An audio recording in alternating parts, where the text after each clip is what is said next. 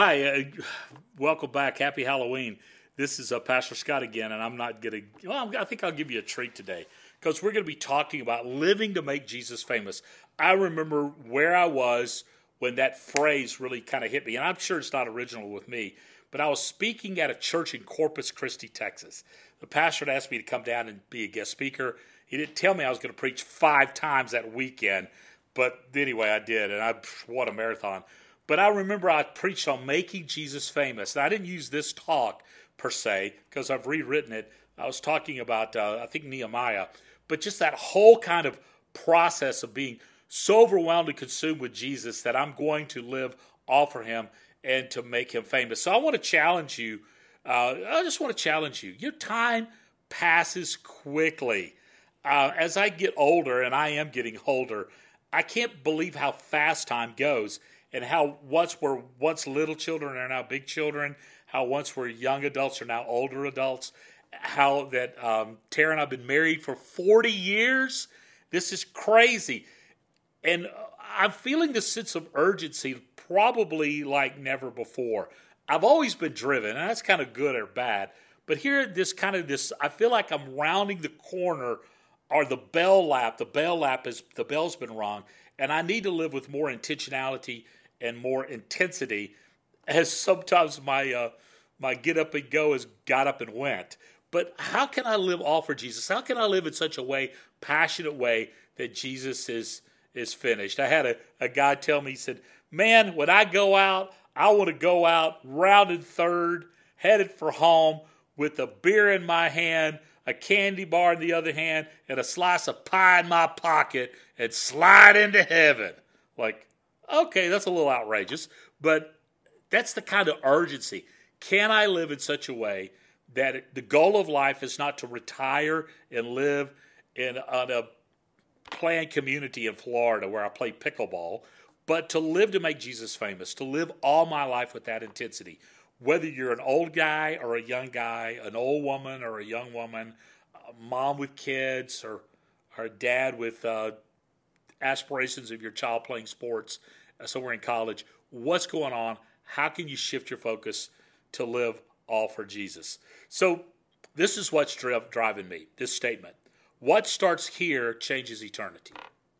And I thought about that for this church and the Big C church. What we do changes eternity. This is the most important dynamic thing a person can do. I have a friend of mine who's a surgeon. And he said, Scott, I live under so much pressure. I said, really? What kind of pressure? He said, well, if I mess up, people die. And I said, really? I live under so much pressure. He goes, what kind of pressure do you have? You're a pastor. I said, if I mess up, people go to hell. He went, oh, kind of bigger pressure. And it's that urgency to live in such a way that that matters. Now, here's some truth. When I die, nobody's going to remember. Nobody. Some do. It'll be a few. And they won't remember long. And my memory won't extend beyond a lifetime, maybe my grandchildren. That's it. But will people know Jesus because I lived? Will I live in such a way that leaves a legacy for Christ and not for me? No one will know me, but will they know Jesus because of me? When I realize my life goal is to live for God's glory, then everything changes. I know that I was made for this, and so are you, to live all for Jesus. Today we're going to be talking about what it means to do that. To live in such a way where you share the love of Jesus, you're making him famous, you're living out the love of Jesus that changes everything. And I want to challenge you for what these scriptures mean. We talked about in the beginning a great commitment to the Great Commandment. The Great Commission will launch a great cause, and that's the church. But I really want to dive into this. And our 4 life commitments: connect, grow, serve, and share. And of course, then that all is honoring God. It's tied up in these passages: the Great Commandment, the Great Commission. So I want to pull apart these things and talk to you about them so that maybe you can make a decision to live with an urgency as well. So here we go. We believe that this commitment to the Great Commandment, the Great Commission, will grow a great church. What is the commitment? Look at these two. Jesus replied, you must love the Lord your God with all your heart, all your soul, and all your mind. This is the first and greatest commandment. A second is equal important. Love your neighbor as you love yourself. Now, this commandment is also found in the book of Luke. And in the Luke, a religious leader responds to Jesus, and he says, heart, soul, mind, and strength. Which one's right? They both are. It comes out of Levitical law. This is how we're supposed to live, to love God with everything we are, heart, soul, mind, and strength. So, Jesus did this. That is the great commandment. Jesus came, he told his disciples, I've been given all authority in heaven and on earth. Therefore, go and make disciples of all nations, baptizing them in the name of the Father and the Son and the Holy Spirit.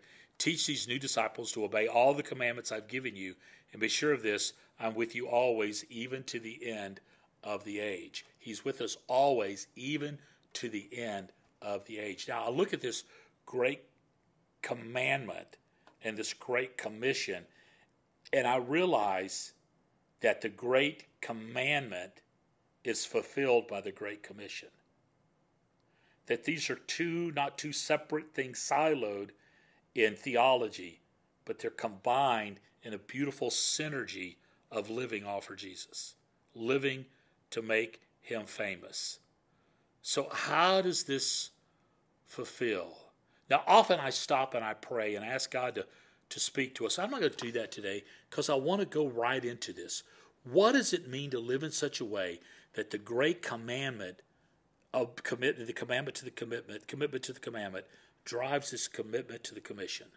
How does this work? So here's the first thought. I live to love God. I live to love God. God created me to have a love relationship with him and him to love me. And I live, and love is a decision based on commitment. There could be no higher level of commitment than what Christ has committed to me. And I want to commit to him.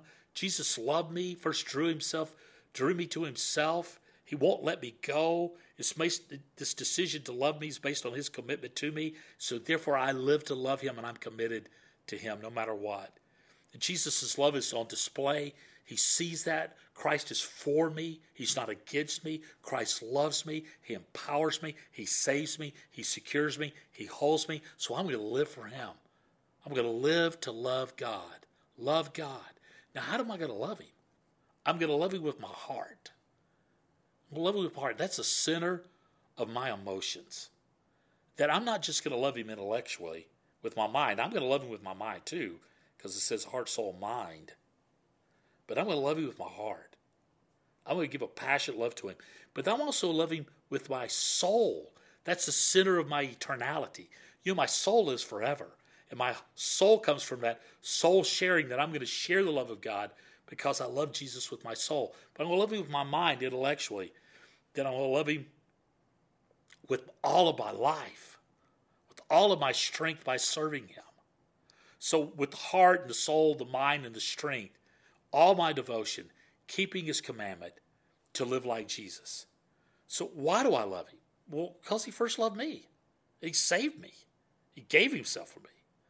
This is real love, 1 John says. Not that we love God, but he loved us and sent his son to sacrifice to take away our sins. That he first loved me. He initiated that love. I'll tell you something. I loved Tara before she loved me. I'd ask her, said, baby, do you love me yet? She goes, no, not yet. But what I want to say is, I love you and I can't live without you. I wore her down eventually. But the truth is, God made the first move in demonstrating his love for me. While I was a sinner, Christ died. So I love him. And I love him because he first loved me. So I love him with my heart, my soul, my mind, and my strength. Because he first loved me. Then I love my neighbor. Why? Why the heck do I love my neighbor? Because God loves him too. That's why. Because I've been greatly loved, I can love greatly. The most loving thing I could do is to introduce my neighbors, my friends, to Jesus. It's the most loving thing I can do. I can give them some money. That'll help them temporarily. I can encourage them, give them advice. That might help them. It's situational. But when I give them Jesus, I love them forever. I love them forever. Y'all, over the years I've been a pastor, I've seen many people pray and receive Jesus. And I'll say to them, it's good news and bad news. They go, what? I said, good news, you get to live forever with Jesus. The bad news is I'm going to be there with you. Of course, that always brings a chuckle. But that's the truth. I love my neighbor because I've been greatly loved. It's been demonstrated for me, and I can now do it in return. You see, we all have an oikos. Now, what? That's a yogurt, isn't it? Yeah, it is a yogurt. It's the name of yogurt. It's a Greek word for circle of influence.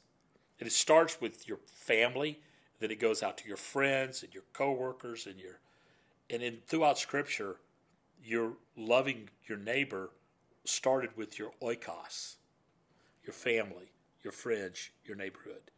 A lot of times church people say, well, you got to love those people far away. Well, yeah, we love them far away, but we've got to love those people close too. Sometimes the people closest to us are the hardest to love. Just saying. The only two entities in the world remind you of your past, Satan and your extended family. Remember that? But God says to love people. And so we love them close in our oikos. So how do I do this? Well, let me give you some tips. Be available for people. Be accessible and be available. Which, you know what that means? Quit being self-centered. Quit focusing on yourself. Be intentional. Build relationships with people. Invite them in. Go where they are. Be available. Be intentional. Be ready. Be ready to share your story. Be ready to share your hope. Be ready to talk about Jesus. When the opportunity avails itself, step through it. Be inclusive. Welcome people in. Man, we could be so judgmental. We could look at people like, I was getting my hair cut the other day. I know I look so good. And this girl cut my hair. She had tattoos. And, whatever. It was whatever. It doesn't bother me. It shouldn't bother me. It's just tattoos. And she had a cellophane wrapped around her arm. I said, so did you get a new tattoo? And she said, yeah, I got a new tattoo. I said, okay, what's that of? Because it looked like a football helmet to me. And she said, oh, it's a girl smoking a joint. I went, oh, that's interesting. I said, it looks like a football helmet. She laughed. And she said, no, look at it this way. And she showed it to me, looked at it this way. And then you know what she started doing? Talking about Jesus. She knew I was a pastor. I didn't condemn her. I thought, wow. Being inclusive. And then meeting needs. Meeting needs opens up more doors than you could ever imagine. My father-in-law, Jim Ivey, was a warden, prison warden. He said it's hard for a person to hear Christ with their stomach growling. It's true. Meeting needs. Jim was incredible. He worked with preschoolers at his church because he wanted to stop on the front end what happened on the back end with incarceration. But he would love his prisoners and meet their needs and share the gospel. Incredible. So if I'm going to live to make Jesus famous, then this is what I'm going to do. I'm going to do the good that needs doing, and I'm going to love the ones that need loving, and I'm going to love that and meet needs by sharing the love of God. Well, what does that have to do with the gospel? Everything. It's making Jesus famous. Making Jesus famous. Paul said this to the church in Rome. For I'm not ashamed of the good news about Christ. It's the power of God at work, saving everyone who believes, the Jew first and also the Gentile. If I love God, then I love people. I have to love what God loves. God loves people. And what does God want to do? Bring people to himself. Dear friends, let us continue to love one another, for love comes from God. Anyone who loves is a child of God and knows God, but anyone who does not love does not know God, for God is love. I have a personal responsibility to share the love of God and to live to make Jesus famous, and we have a corporate responsibility as a church to do the same thing. So we build a strategy around it, and part of this online is a strategy for you to love God and love people. That's why we invest in it. That's why we do it. That's why we film and do these things and give you all these resources to help you do what God wants you to be. This strategy of building relationships and reaching people and rescuing folks and resourcing needs and revitalizing cultures, bringing God's peace to the world. This is all the power of God on display. You see, the Great Commission is a fulfillment of the Great Commandment. When I love God and I love people, then I share the gospel. That's how it works. And that's how we make Jesus famous. That's how we make Jesus famous. Well, how is it practical? What does it mean practically? Well, let's talk about that in a second. Allow God to put me in a place relationally with people. That may mean I need to get outside my Christian bubble. That may mean in a group life, I need to think about my neighbors who don't know Jesus to invite them into my home and to be a part of my group. Maybe I need to stop going to the Christian stuff and start going to some of the non-Christian stuff to be engaged, because people come to Jesus best with the arm of a trusted friend. To fund the mission, to jump in generosity and giving, by going and giving, by being a part of the mission of God, by being a part of this church, by joining, by being a member, by being in a ministry, by engaging beyond my comfort, globally, locally, beyond my comfort. God has not called you to be comfortable. He's called you to live exponentially for His glory. God will not use you in your comfort zone, but He will comfort you when you choose to live in His zone. Share your story. It's so powerful. Nobody can argue with your story. And share it. You see, this is what I've come down to. One day, I'm going to die. I am. 100 years from now, nobody's going to remember who I am. That's all right. But will they remember Jesus because of what I chose to do? To live to make Him famous. Over the last 8 weeks, we've talked about how Jesus loves me, how we need to be a part of the family, connected, how we need to grow, how we need to serve, how we need to share, how we honor God with our lives, how we live generously. Now it's time to say, okay, Jesus, let's go. I'm yours. All for you. Make you famous. Let's go. What are you going to do? I know what I'm going to do. I'm going to live all for Jesus. I want to make you an offer. You see, you notice in all these videos, I wear a yellow band, wristband. It says all for Jesus on it. If you want one of these bands, I want you to send me an email, pastorscott@fbcwimberley.com, and I will send you a wristband. Now, it's not one I've worn, okay, because that's just gross. But I'll send you a wristband to help you remind you that I am in it with you, and we're in it all for Jesus. Let's pray. Father, thank you for what you said to us in your word this morning. And I pray that we won't be just hearers, but we'll doers, and we'll apply, we'll make commitments to live out the great commandment and fulfill the great commission. I pray that you'll move in our lives in an exponential way. But God, I pray for those individually who need to trust you as Lord and Savior, that they will give their life to you by whispering, Jesus, I'm yours. Father, for others who make a commitment to say, okay, I'm going to live all for Jesus, maybe even just a silly gesture by getting a yellow wristband. But whatever it means, Father, I pray that we will make decisions today, because what starts here changes eternity. And we thank you. And we pray this all in your Son's strong name. Amen.